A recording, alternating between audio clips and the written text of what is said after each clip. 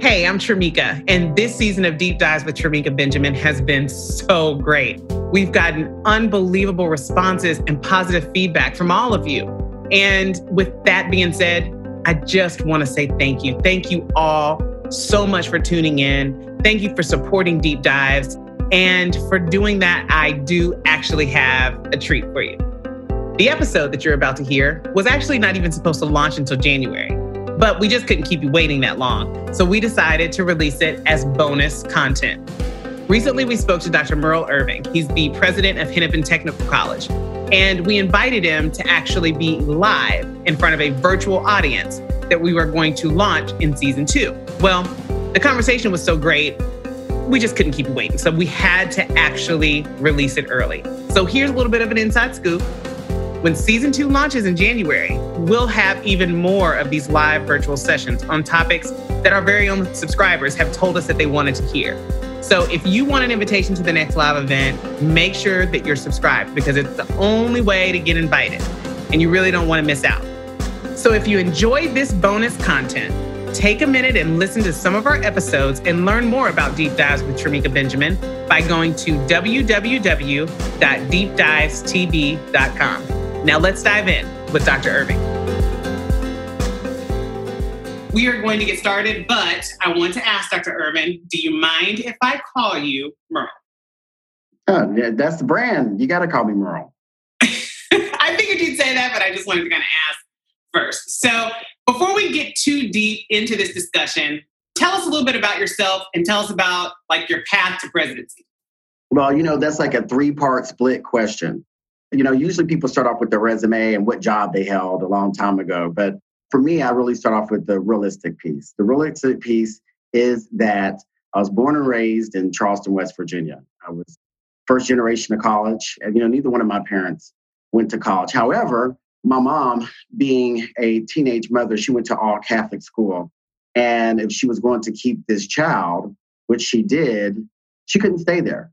So she had to leave, switch schools. She married my father, had me. She went to work.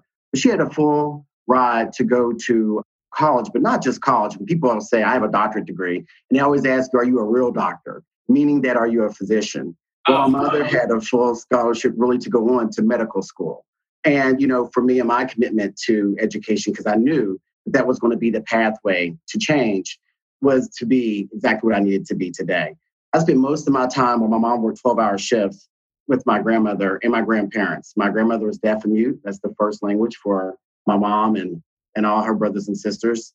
And so the pathway to change for us was knowing that we could have some type of opportunity with education. In West Virginia, where I grew up, which is one of the least diverse states in the country, 95% white, a little over 3% Black, and the rest is other. Most of the people who are coming out of high school, or if they were coming out of high school, they either went to work or they went to the military. We didn't have community colleges then. And so the phenomenon of community college, we actually have, I don't know if most people remember the Job Corps. Do you remember the Job Corps? So there was the Job Corps, or you went on to a university. People always ask me about did you always think you want to be a president? And I always say this to people, I just think it's interesting. I'm like, anybody that says they always knew they want to be a president, you need to get their autograph, because there's very few people in the United States that was thinking about being some type of college president, particularly when you were growing up. No, I wanted to be an actor. I had full scholarships on the Carnegie Mellon, and my mom said, I never knew this. You wanted to be an actor? And you did not want to be an actor? No. Yeah, I wanted to be an actor. And, I went to nationals, dramatic interpretation, poetry interpretation. Gosh, I was so into all of that. And my mom told me, she says, baby, you have a talent. That ain't going to be what's going to pay you. So you need to get a degree in something that's going to pay you. And the other piece, which I thought was interesting, is that when I was going and pursuing other colleges, my mom was saying, she was like, you need to go to West Virginia University. That's a good school. And it is a good school. It's not as if it's not a good school. And I love where I went. I wouldn't change anything about that.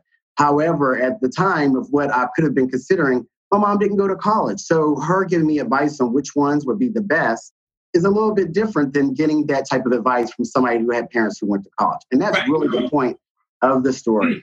So when people always ask me too, well, how did you start off in education? Well, I worked at my university, at West Virginia University, and had a lot of great opportunities. And I'm very grateful and I'm thankful to West Virginia University for allowing me to even work in student affairs. I worked as an academic advisor, and it also paid for my master's degree. People always ask me, they go, well, why did you select there? And I always think about and reflect on my life that people ask you questions based off of how life has afforded them privileges that you weren't afforded. I didn't select there because it was just, I'm going through the top of my list. I selected there because I was still going to get an affordable, good education, and it was going to be for free. And by the way, I was actually going to get paid and be able to pay my rent. Those are options that just weren't slated to me at the time.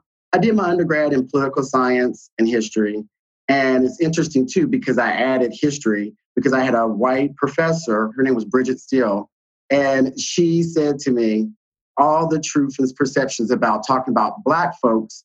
And I was thinking to myself, what does this white person know about Black people? But lo and behold, she knew a lot more than I ever could know. It's funny that you say that, because when I graduated, my undergrad is from a historically Black college, Bethune-Cookman University. And my African-American history teacher was a white guy. And I remember thinking, who let this guy in here to be teaching me about Black people? I learned more from this man than I have ever learned in my life about things that I never learned in Tennessee. Right. So I get it. Right. So, I grew up in my neighborhood. The only white person that was living close to my neighborhood was who eventually became my stepfather. So my mom dated at the time. She married him when I was 19 and I was already gone off to college. But I grew up in neighborhoods which were predominantly Black. And it's so interesting when we look back, I think about how integration became Black people's responsibility. So much so that my schools, which were more predominantly, people say minority or people of color, my high school, we had to consolidate with the predominantly white high school, which was in South Charleston, which means that you caught the bus at 7:00 in the morning.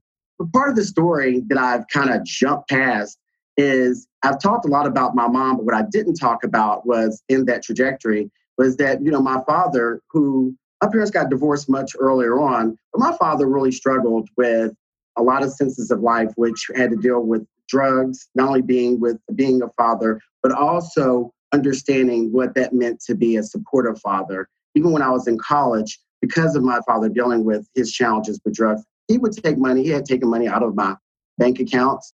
The trust wasn't there. And so when I talk about parts of this story is because navigating to be who we are, just because we're presidents and just because we share some same space, we are not all the same. Well, you say that you're not all the same, and you're absolutely right. And I know you and I always talk about this because whenever I talk about you to other people, I just say, you don't know Merle. He was president when he was 38. You always say, stop saying that, Tremega, because I was approved by the board when I was 39. But first of all, right. You started the process when you were 38. And honestly, the path to presidency ages you about 10 years because it's so stressful. So right. I guess my question for you, because that's very young, 38 or 39, it's very young. So a lot of people ask me, right? So as a 42-year-old woman that has owned this business for the past 10 years, they always say, how did you get this job? How did you do that? So how do you answer? How do you have the experience to have this job? So the funny thing is, experience comes with experience. It's not years. So as you being a CEO and you oversee a variety of other people, you can see people who are 70 years old and have the maturity of a 15-year-old. You can also see people who do the same job for 25 years and are happy with it and have never stretched themselves in goals to do what they needed to do. The other thing is what people forget about is what do you have to navigate to get to where you are? And that's a big difference of what if you're talking about coming from a state that's 95% white and you have to navigate what that is to be successful. Well, let's flip that for everybody. Let's flip it and say that that's not your group. That's not who you are as an affiliate. And you have to navigate that. Well, there is a lot of differences that comes with that stick-to-itiveness. And that's why even coming out of my master's degree program, when there wasn't what I thought that would be compensation well for me, I went to Los Angeles. That's where my great uncle had been trying to get me to go for years. And I used to be scared to go out to LA because you see those things like the Watts riots and all these crazy things that are going on. But that's where I got my opportunity. And when I went there, I started out working underneath a lot of initiatives under the Clinton administration, having to deal with welfare to work, underserved populations, and getting those individuals into some pathway back into education and employment. So I did a lot of work with Santa Monica College, Mount SAC. There's a variety of other colleges within the area. I did healthcare career ladder projects and created those. And all the other systemic pieces that will get them forward. And we were rated on the retention of those individuals. But when that went away and we had a new president, President Bush came in, the money's kind of zopped up for that. And I found myself pivoting. And I would tell people this. Here's the other thing, which is interesting, is I'm probably the only president you're going to meet who was an executive director of an LGBTQ center. Very few of us, came through some pathway. And I did that because I had individuals in my doctoral program that said, hey, you know what, Merle? You might be able to help lead us in a way with a whole nother subset, which is a subset of me too, for success. We're about to get into the racial and social injustice conversation that I promised everyone. But I wanted to kind of set the table so that they could understand holistically who you are as a human. And one of the things, when we first met about 2 years ago, a gentleman from Broward College introduced us. And I'll never forget. I will always be grateful for Brian making that connection with the two of us.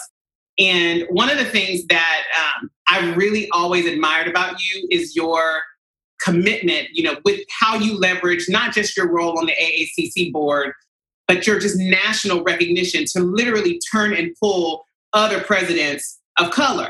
I mean, you find talent and you do what it takes to help them go along the path to get placed into presidencies through mentoring and coaching. Talk a little bit about that, because then I want to start having the real conversation, but I need people to know that this is not just something you've done to make yourself great at 39. You literally are making as many people great as you can. Right. And I think that one of the biggest things, so in 2014, I sat down with a couple presidents at the AACC National Convention, had a lunch, and one of them was Annette Parker and a couple other ones. And they told me about the Thomas Lakin Institute. Yep. And that was in April. I was like, I want to go learn more about being a better leader as a Black leader, right? Well, the Thomas Lakin Institute helps prepare Blacks that are taught by other Black presidents and chancellors to become a president or chancellor. And so in October, when I went, and I was the only person that stood up as a participant, and everybody else introduced how they want to be a president, why, they're already in this application process. And I said, well, I guess when all you guys become presidents, I'll say I knew you first. And it wasn't because I wasn't confident. It was because I just hadn't thought of myself in that way. And I just really went to learn. But what happened was that I was the one that became the first president out of that class. And what I learned is that a lot of people will tell you a lot of things, but really signing up to be that mentor, that person that you need, I've never had that. I've never had someone really mentor and support me in the way I wanted to be supported. And so when I became a president, that was the first thing that I wanted to hone in on, was supporting other people, particularly other Black people, to have them become presidents. And over the last 5 years, I've been able to successfully mentor 10 people to be in presidencies. And when I say that, that's not like they just became the president. We've become family. We talk all the time. I mean, I can throw some names out there, people, curious, but, I'm just really close to some of the people, me, Daria Willis. I mean, we talk all the time. She just texted me before we, do this. It becomes family. And you know what, too? When they get into these roles, they help you. They help you reflect. And they help connect with other Black leaders. I think back when I was so grateful to have, when I got here to Minnesota, one of my other mentees who became a president in New York. She was the very first one who asked me to be their mentor. And her name was Arinthia Montague. And I didn't even really know Arinthia, but I knew her through work here in Minnesota. She asked a colleague of mine, you know what, can you get at lunch with him? And the funny thing is we both learned that we love chicken wings. And so every time we get together, we have our chicken wings. Not the chicken wings. Yes, the buffalo chicken wings, and we're going to try them on every menu. And from an ethnic standpoint, that connectivity, right? Yeah. And when she asked me to be her mentor, I said, why me? And she was like, because you're the one that I want to be it. And the fact that people can see something in you that sometimes you don't rarely see in yourself has really been a history of me as a professional. And I've thought to take that on for other people, particularly other Blacks and other minorities and other people who need that type of support. There's a lot of times you see things in other people, and most people spend more time telling you everything you're not than everything that you can be. And I think that's what's been helpful for me, is that it fills me up to be able to do that for other professionals who are looking to be president. And you say something that rings really true, that you have a really good ability of seeing something. I wrote it down. That's what I'm looking at. Seeing something in a person that they may not see. I mean, quite honestly, I know you very well. Not only do you see that, you have no problem in telling those things, whether it's good, bad, or indifferent, to those people that you care about. And so we're going to transition for a second from that unbelievable skill for mentoring and coaching to now you've shifted as president to Hennepin Technical College. First Black male, correct? First Black male, yes, but right. Not the first person of color. Right. But you go into Hennepin Technical College, and here we are, a Black male growing up in West Virginia. You have lived the life of a person who has been surrounded about a whole bunch of people that don't look like him, but you are all the way who you are, and that is a Black man and as a member of the LGBTQ community. Mm-hmm. Now, tell me about what that means as you apply to this you are in a brand new college, in a brand new space, a brand new environment in Minneapolis, Minnesota. Well, let's talk about the journey, because when I interviewed for the job, I was not reluctant to state that about my husband, how it was important for my husband to have a match here in the state of Minnesota. And what I really appreciate about our state system is that they flew up both me and my husband so that I would have a dinner with the state chancellor. And when I was confirmed to the college on both campuses, I had two people with me. One on my left-hand side was my mother, who stood beside me as announced, and the person on the right-hand side of me was my husband. And I always tell people, if you're going to be a president, people are curious about your personal life, but they're more curious about who you are, how you make decisions. Can I trust you? Do I believe in you? And it's tough. It's tough to peel back that onion on people really believing you, trusting your decisions. And maybe they're not always the right ones. But at the end of the day, were you authentically you? That's one thing that people can say about me. Coming into our college, I realized that we say we're big, we want to be big about diversity, equity, and inclusion, correct? However, there was instances where I had in my first semester walking in, there were faculty at one of the campuses were throwing darts in President Obama's face. I got comments after my first day, a full workshop day we normally do in November, just all around equity and inclusion. Some direct comments that said, "I'm sick of your liberal agenda. I am sick of you." Directly said to you? No, they email, either they were email or then they were where I received, how you do a survey and you get the comment sections? Yep. Well, yep. I'm going to read them. Right. And reading a list of certain things that, people saying like, "I'm sick of you making me feel guilty for being white." And I had to reflect on that. And the first thing I thought was, okay, we've got some more work to do around here.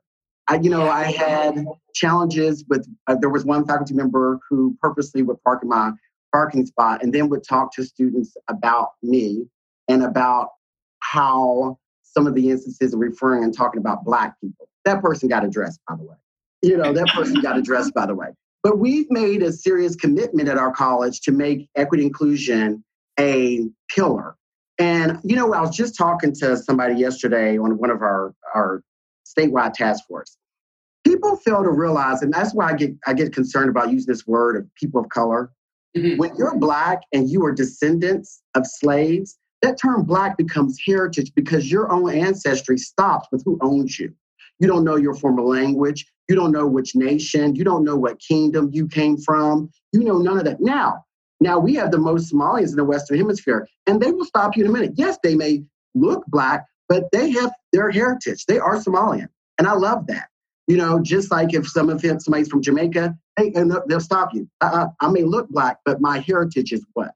And people fail to realize when we get into this conversation about what our heritage is, why we connect, and why we may be offended by so many things, that people don't understand that it's not just about the skin color. It's about the composition of ourselves. How do we connect to that?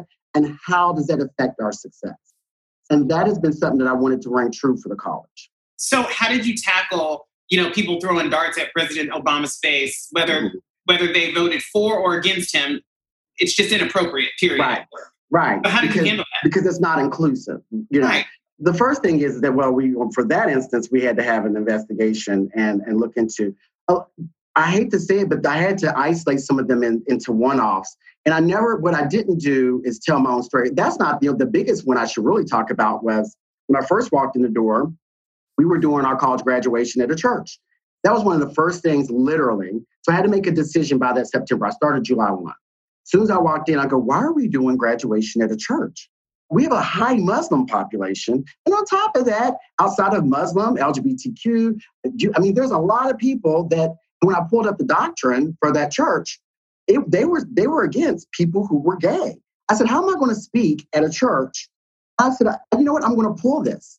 We're not going to do graduation there. So everybody said, oh, there's you're like, Dr. Irving, you can't do that. I said, why not? They were like, because we won't have a place to have graduation. I was like, well, we'll have it on campus. And they was like, are you crazy? It was like, it'll snow in Minnesota. I said, well, it'll be in May. I was like, I'm going to take a risk. I was like, we're not having graduation at that church. I put together a committee, a team. I said, well, look up tents. Look up how much of it costs to put up a stand outside. And let me tell you what, I took a risk. We had 2 graduations outside. It was 75 degrees sunny. We do not have graduation at church ever since I've been there. And from that point forward, we contract with the Minneapolis Convention Center downtown, and it's very inclusive and everybody's included.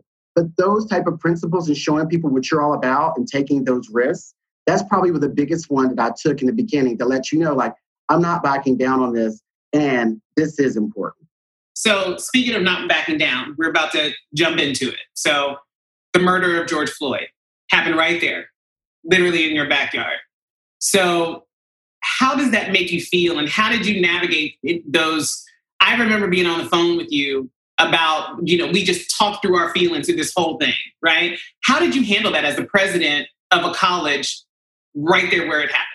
Well, the first thing is that looking back on it, I first thought when I was looking at it, it's like, we don't allow our children to watch rated R films. But we sat here and watched everybody across the globe, somebody begging to breathe and be brutally murdered. And then we still have to justify whether he's murdered or not. Well, can you say death? Can you say murder? What did you see? Because I will tell you what I saw was someone begging to breathe and being murdered. And I reflected on the college campus. I reflected on our students that literally one of our students, she's the vice president of our student senate, and she lives on that block. And to this day, there's a disturbance for her to be able to get around because no transportation is going through there in certain ways. And I even drove to look at the actual pieces of this and what's been written on buildings, which says, like, please don't burn down my building because children live here. And it was very hurtful to see some of these things. But what I heard was from people was, why can't they protest peacefully? And you know what I tell them is that, we tried that in the 60s. And you know what happened? We got spit on, we got beat. We had fire hoses that peeled our skin off. We had Bloody Sunday in Selma. Everybody forgot about what happened when it was, what happened was is that everybody who was peaceful became victims just because they wanted to be heard. And what we fail to realize is this is innate to America. What do you think the Boston Tea Party was? Is when we thought that we were not getting the rights that we needed from England. And we took to the streets with guns, right? It is part of American history. It is part of what happens when we keep people behind. And then so when we look at the campus, what's happening when we're keeping people behind there? And what we looked at was our structure, our policies, our procedures. And what we found out was from fall to fall, we're losing over 50% of our students. The number one population are Black men over the age of 26. The other thing is, second population we're losing, they're people of color, people who identify are 2 or more races. When we looked at financial holds, the common theme, who was the biggest group on financial holds? Black men, number 1 for financial holds. I mean, this is disturbing. When I brought it back to our college to talk to all of our constituents, including our faculty, it really became a disturbing awareness because people are like, whoa, like this doesn't look intentional. Or here's the other one, student complaints. Over 90% of our student complaints are filed against Black men. Over 90%. Oh my gosh. So what are we doing? And this is where we use people don't understand the term systemic. Systemic means that it has become your norm. That's what systemic means. Yeah. And I looked at it and I looked at our structures and what's happening at our college is that, oh my God, this is systemic within our institution. And we are over 46% students of color. 26% of them are Black, and that's a big deal. So the change that I was seeing where you talk about this unrest, I felt the unrest even on our campus. And then the other disturbing thing is when you try to have these conversations, most of my white professional friends kind of got quiet around it. It's like you get the deer in the headlight kind of thing. Right. The ones that want to do something, that were passionate, they say, what can I do? And I always say back to them, have you written your senator? Have you written your governor? Have you said not here? Have you said I'm sick of this? Have you said that I don't want to see this happen in my community again? Because if you haven't, you are complicit. You are saying this is okay because there's action that needs to be taken. And all of us, including Black folks, when I talked to a lot of Black folks, what I heard was like, well, what made George Floyd so special? I mean, why is everybody so upset about this happening to him? I mean, they've been killing us. And I put this in the article that just came out yesterday for American Association of Community Colleges. But the truth of the matter is it's disturbing. It's disturbing that we have socially accepted this type of behavior. And I don't know if it's really just police brutality, because I don't think it's just police brutality. I think this is racism at its finest, at its best. And we haven't put our hands around it, but we all exist in the same box. And on top of it has a title called racism as a construct. Yep. So, you know. Let me ask you a question. How have you handled all of these feelings as it pertains to your executive team? How are you handling this, right? So we have the murder. What was the first thing that you did with your executive team? How did you have this conversation?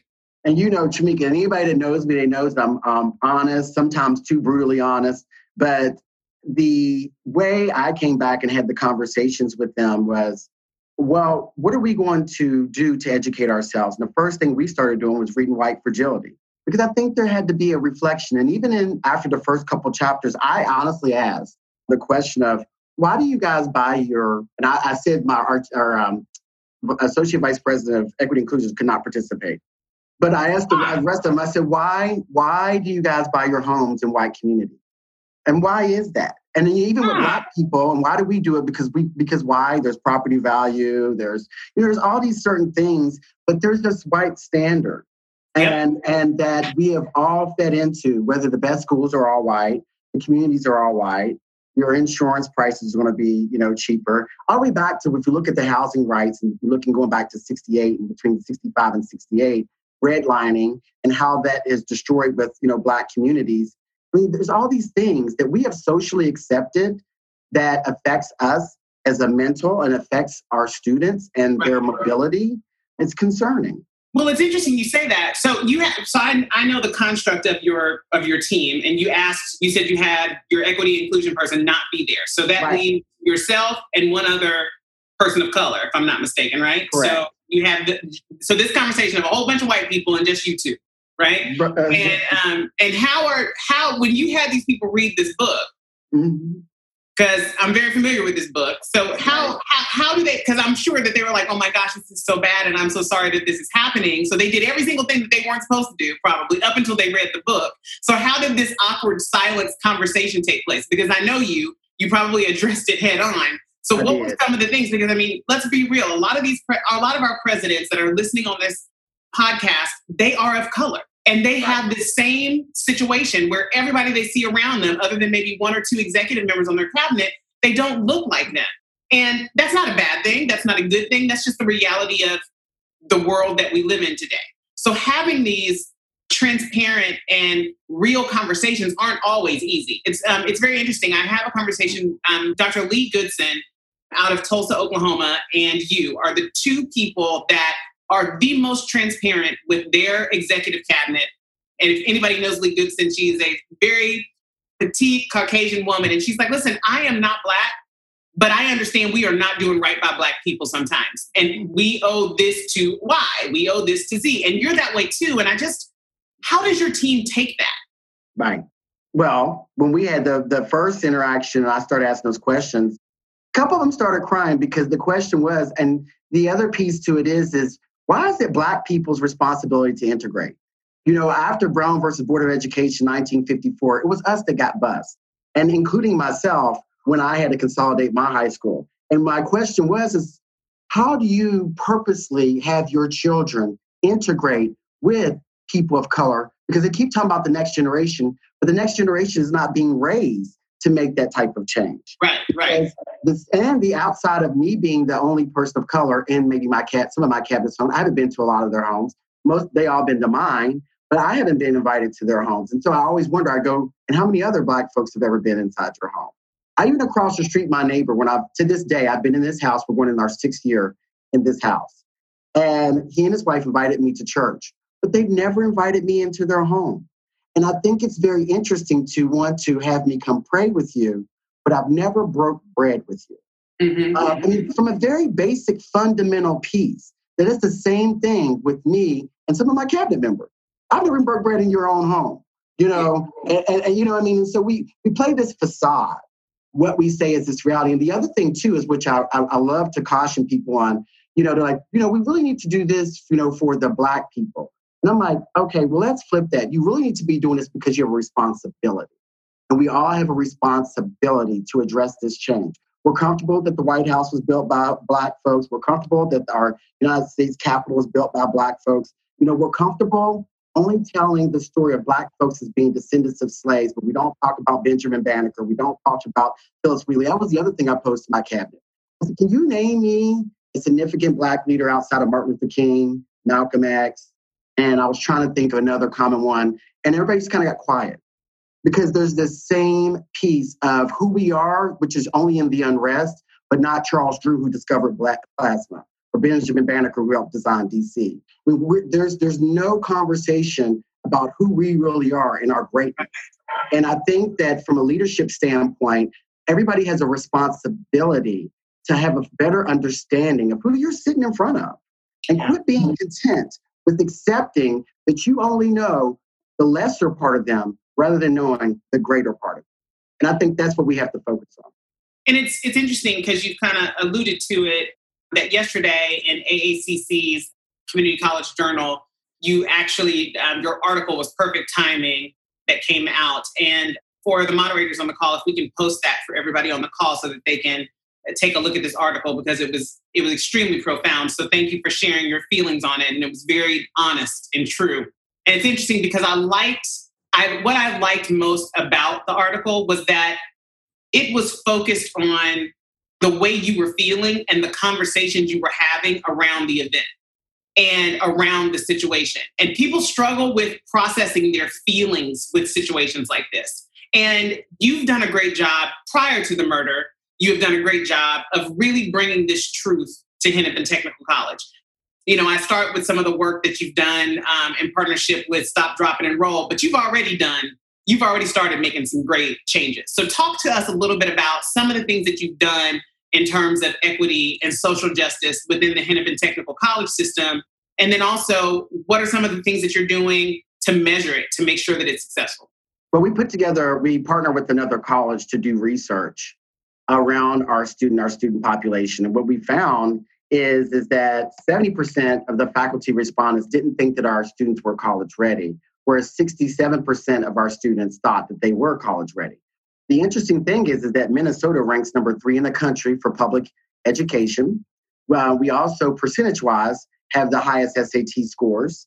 And the only other state in the union that has more college graduates by percent is Massachusetts.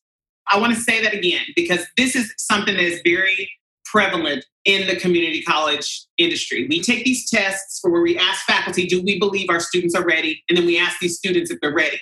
And so colleges will call me and say, Shamika, we can't retain our students. And the fundamental question, and this comes out in CESI reports, that faculty ask faculty these questions and students get asked these questions. And there's clearly a dichotomy. You took action on it. But I just want to make sure that everyone on this and that's listening today, they hear and they know this is not just at Hennepin Technical College. There's a major gap in the perception. And the difference is that, Minnesota has such a profound and amazing education infrastructure. The fact that your faculty still think that has always boggled my mind. So sorry, go ahead. Well, the other interesting thing is, so we're 2 campuses 30 miles apart from each other. So the graduation rates between our 2 campuses for high schools is 93% to 99% graduation rate. It's very hard for me to believe that these students are not college ready. Okay? They are ready. Yeah, we are not ready. Exactly. We're not ready. That's what it is. Right. And the same thing, just like we're talking about this social construct that we talk about for Black people, we do the same thing for students. We make them fit into some construct that is our world to navigate to be successful. Just like we do with Black folks. There's this broader construct that we have to exist in to navigate to be successful. And the only way that you're really that much successful is who helps you, who comes in, and then what social capital do you have? Just like we do for students. social capital. Who do they know? Who are they connected to? And that's from whether you're a community college to some of our, well-known Harvards to where, who did they know? How were they connected? 100%. Help them navigate that. Yep. That's what we put our students through all the time. Yep. And it's interesting because, Belinda Miles just brought up a very, very good point. We need to be student-ready colleges. And being a student-ready college doesn't mean just reading the book.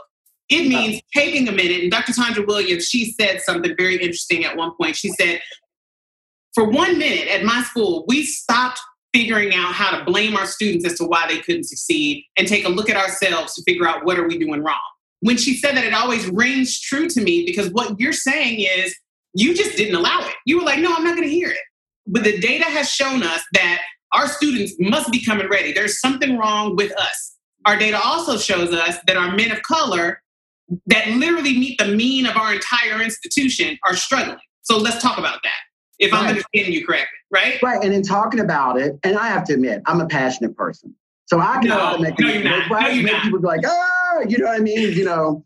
And so what I learned was in some of these conversations, I had to diffuse myself and allow them to be facilitated. But I also learned was I did have to come out in front of it. I did have to let people know this is really important to me. Like, this is a big deal to me. And when I did do that in the beginning, people are like, oh my God, I think he's blaming us. And the interesting thing is, even when we talked about this concept of race, is that everybody is so, they're so quick to want to declare their innocence around what is wrong. That's not what this is about. Exactly. This is not about you declaring your innocence around what is wrong. What this is about is declaring your responsibility to change what we need to fix.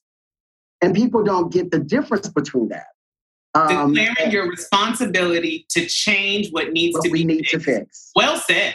Well said. Yeah. And so at this point, and I remember because as you were sitting, you were on a meeting with your cabinet. Now I'm just going to, I want you to talk about a situation, so I'm going to make you talk about it real quick. We were, and you don't get scared, I promise, it's good. So we're sitting in this cabinet meeting, and you were trying to get your SIM plan finished, and it was a PAC meeting, if I'm not mistaken. And what does PAC stand for? What does that stand for, Merle? So it's my president advisory council. It's all the internal stakeholders. So I have my student leaders. I have the faculty chairs.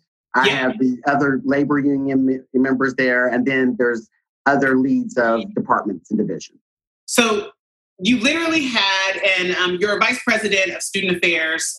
Jess had already shared with them the Stop, Drop, and Enroll data, which we will be sharing with all of our attendees as well. But what we did when you and I had our preliminary conversation before we started to complete your strategic enrollment plan, we said, okay, we're getting ready to break this down in a way where we're addressing the fact that these African-American and men of color are not succeeding. And we are going to make people own it that are sitting on this and sitting in this PAC committee. So the fact that you just made that statement, I want you to talk a little bit about how you drove that home. You didn't let people walk away thinking it was enrollment's responsibility to grow that enrollment. It was the entire institution's responsibility to fix this problem with our Black men failing. Right. Well, the first thing is driving it home was that people wanted to talk about 1-year retention. Well, we look at 3-year averages. And so there's no excuse when you're talking about a 2-year institution. If we're looking at a 3-year average of that retention, clearly those are not the same students, particularly when you lost half of them last year. The other thing is that they all exist in a lot of other spaces outside of enrollment. They're sitting in a classroom most of the time. They're sitting in some type of program. And so what's happening when you didn't see Tramika come back? Yep. What did you do? What action did you take? Because that is a problem that Tramika didn't come back. Exactly. And that was the piece where people kind of like, okay, are you blaming me? No. What action did you take? So even today, there's going to be more of a cultural change to get away from, oh my God, this is he's making me feel like this is my fault, to I really have to do something. What are the things I need to do and make sure that I do them because it's the right thing to do? And it's because we care. We need to demonstrate that. It's interesting you say that. So we were talking earlier and Kevin Boyce brought up a statement and I believe it was surrounding the conversation when you had your staff read White Fragility. And he talked about, and it's directly related to what you just said, he was talking about like in the chapter 4, chapter 5 area where she said, the question is not whether or not I'm a racist. The question is whether or not I need to figure out what I have done to interrupt racism. And obviously, we're paraphrasing here, but I think that Kevin has a really good point because that's exactly what you're saying. You're saying the question is whether or not you did something bad. It's why did Tramika fail? What did you do to be complicit in that? Right. And the other thing which we make our students do, just as well as we make other Black folks do, is that we make them acculturate. We try to make them acculturate to us rather than we are finding our ways to figure out how to be successful with them. It's the same thing that happens to Black folks in their trajectory to success all the time. 100%. To get into a new environment, you have to figure out how to acculturate. You have to figure out how to not offend anybody. And you have to figure out how they communicate without being offensive so that you can still be successful. Yep. Now, I'll be honest with you, I'm not the best at all those. I'm not, and I've always rawly, authentically been myself. And I've always tell people, there's going to be a lot of people who love that. There's going to be a lot of people who do not. But what you have to be is comfortable that that's a fact. Yeah. And most people are not. And if you're spending most of your time trying to not be authentically who you are, you will never figure out who is in front of you authentically as well. So that facade is that we play that in our institutions all day, every day. I have to ask you this question. This is a question that I ask at the end of each and every podcast episode that I have. If you were in a room with all of your fellow presidents and you had to give one piece of advice to them regarding social justice and equity, what would that piece of advice be in terms of how they impact their institution?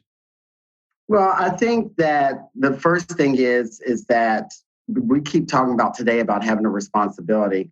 People know that I stick out like a sore thumb by just being who I am. I jokingly call myself the Mary J. Blige of higher ed.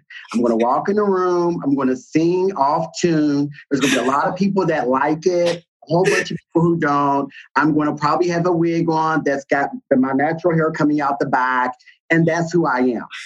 I feel like somehow in our leadership trajectory, we have played into a facade of who leaders really are supposed to be. And I think that's a bunch of crap. I think that if we were really about diversity, equity, and inclusion, we would be teaching people to find who they are much earlier on, because that's where their success is. And people bumble throughout most of their career, not figuring out who they are and what they bring to the table, which is completely different. They focus so much on what they don't have. Have you ever heard of somebody say, take a look at my CV, what am I missing? Rather than take a look at my CV, what should I emphasize? And I think that if we spend more time with our Black and brown folks that can learn how to emphasize themselves with pride and understanding that just being that alone has its own dignity and you don't compromise that, I think we will be moving more in a world of difference. And we got a lot of work to do around it. Well, I want to thank you so much for joining on this podcast. It's been a pleasure. And I love you, Murrell. And as always, it's just like sitting at your house, having a glass of wine and having this conversation. So thank you so much. So that's a wrap. I hope you enjoyed today's bonus content. You can find more episodes at www.deepdivestv.com, or you can subscribe through your favorite podcast subscription service. Oh, and don't forget, follow Deep Dives TV on Instagram and Facebook to stay in the loops on all things Deep Dive. So until next time, thanks for listening.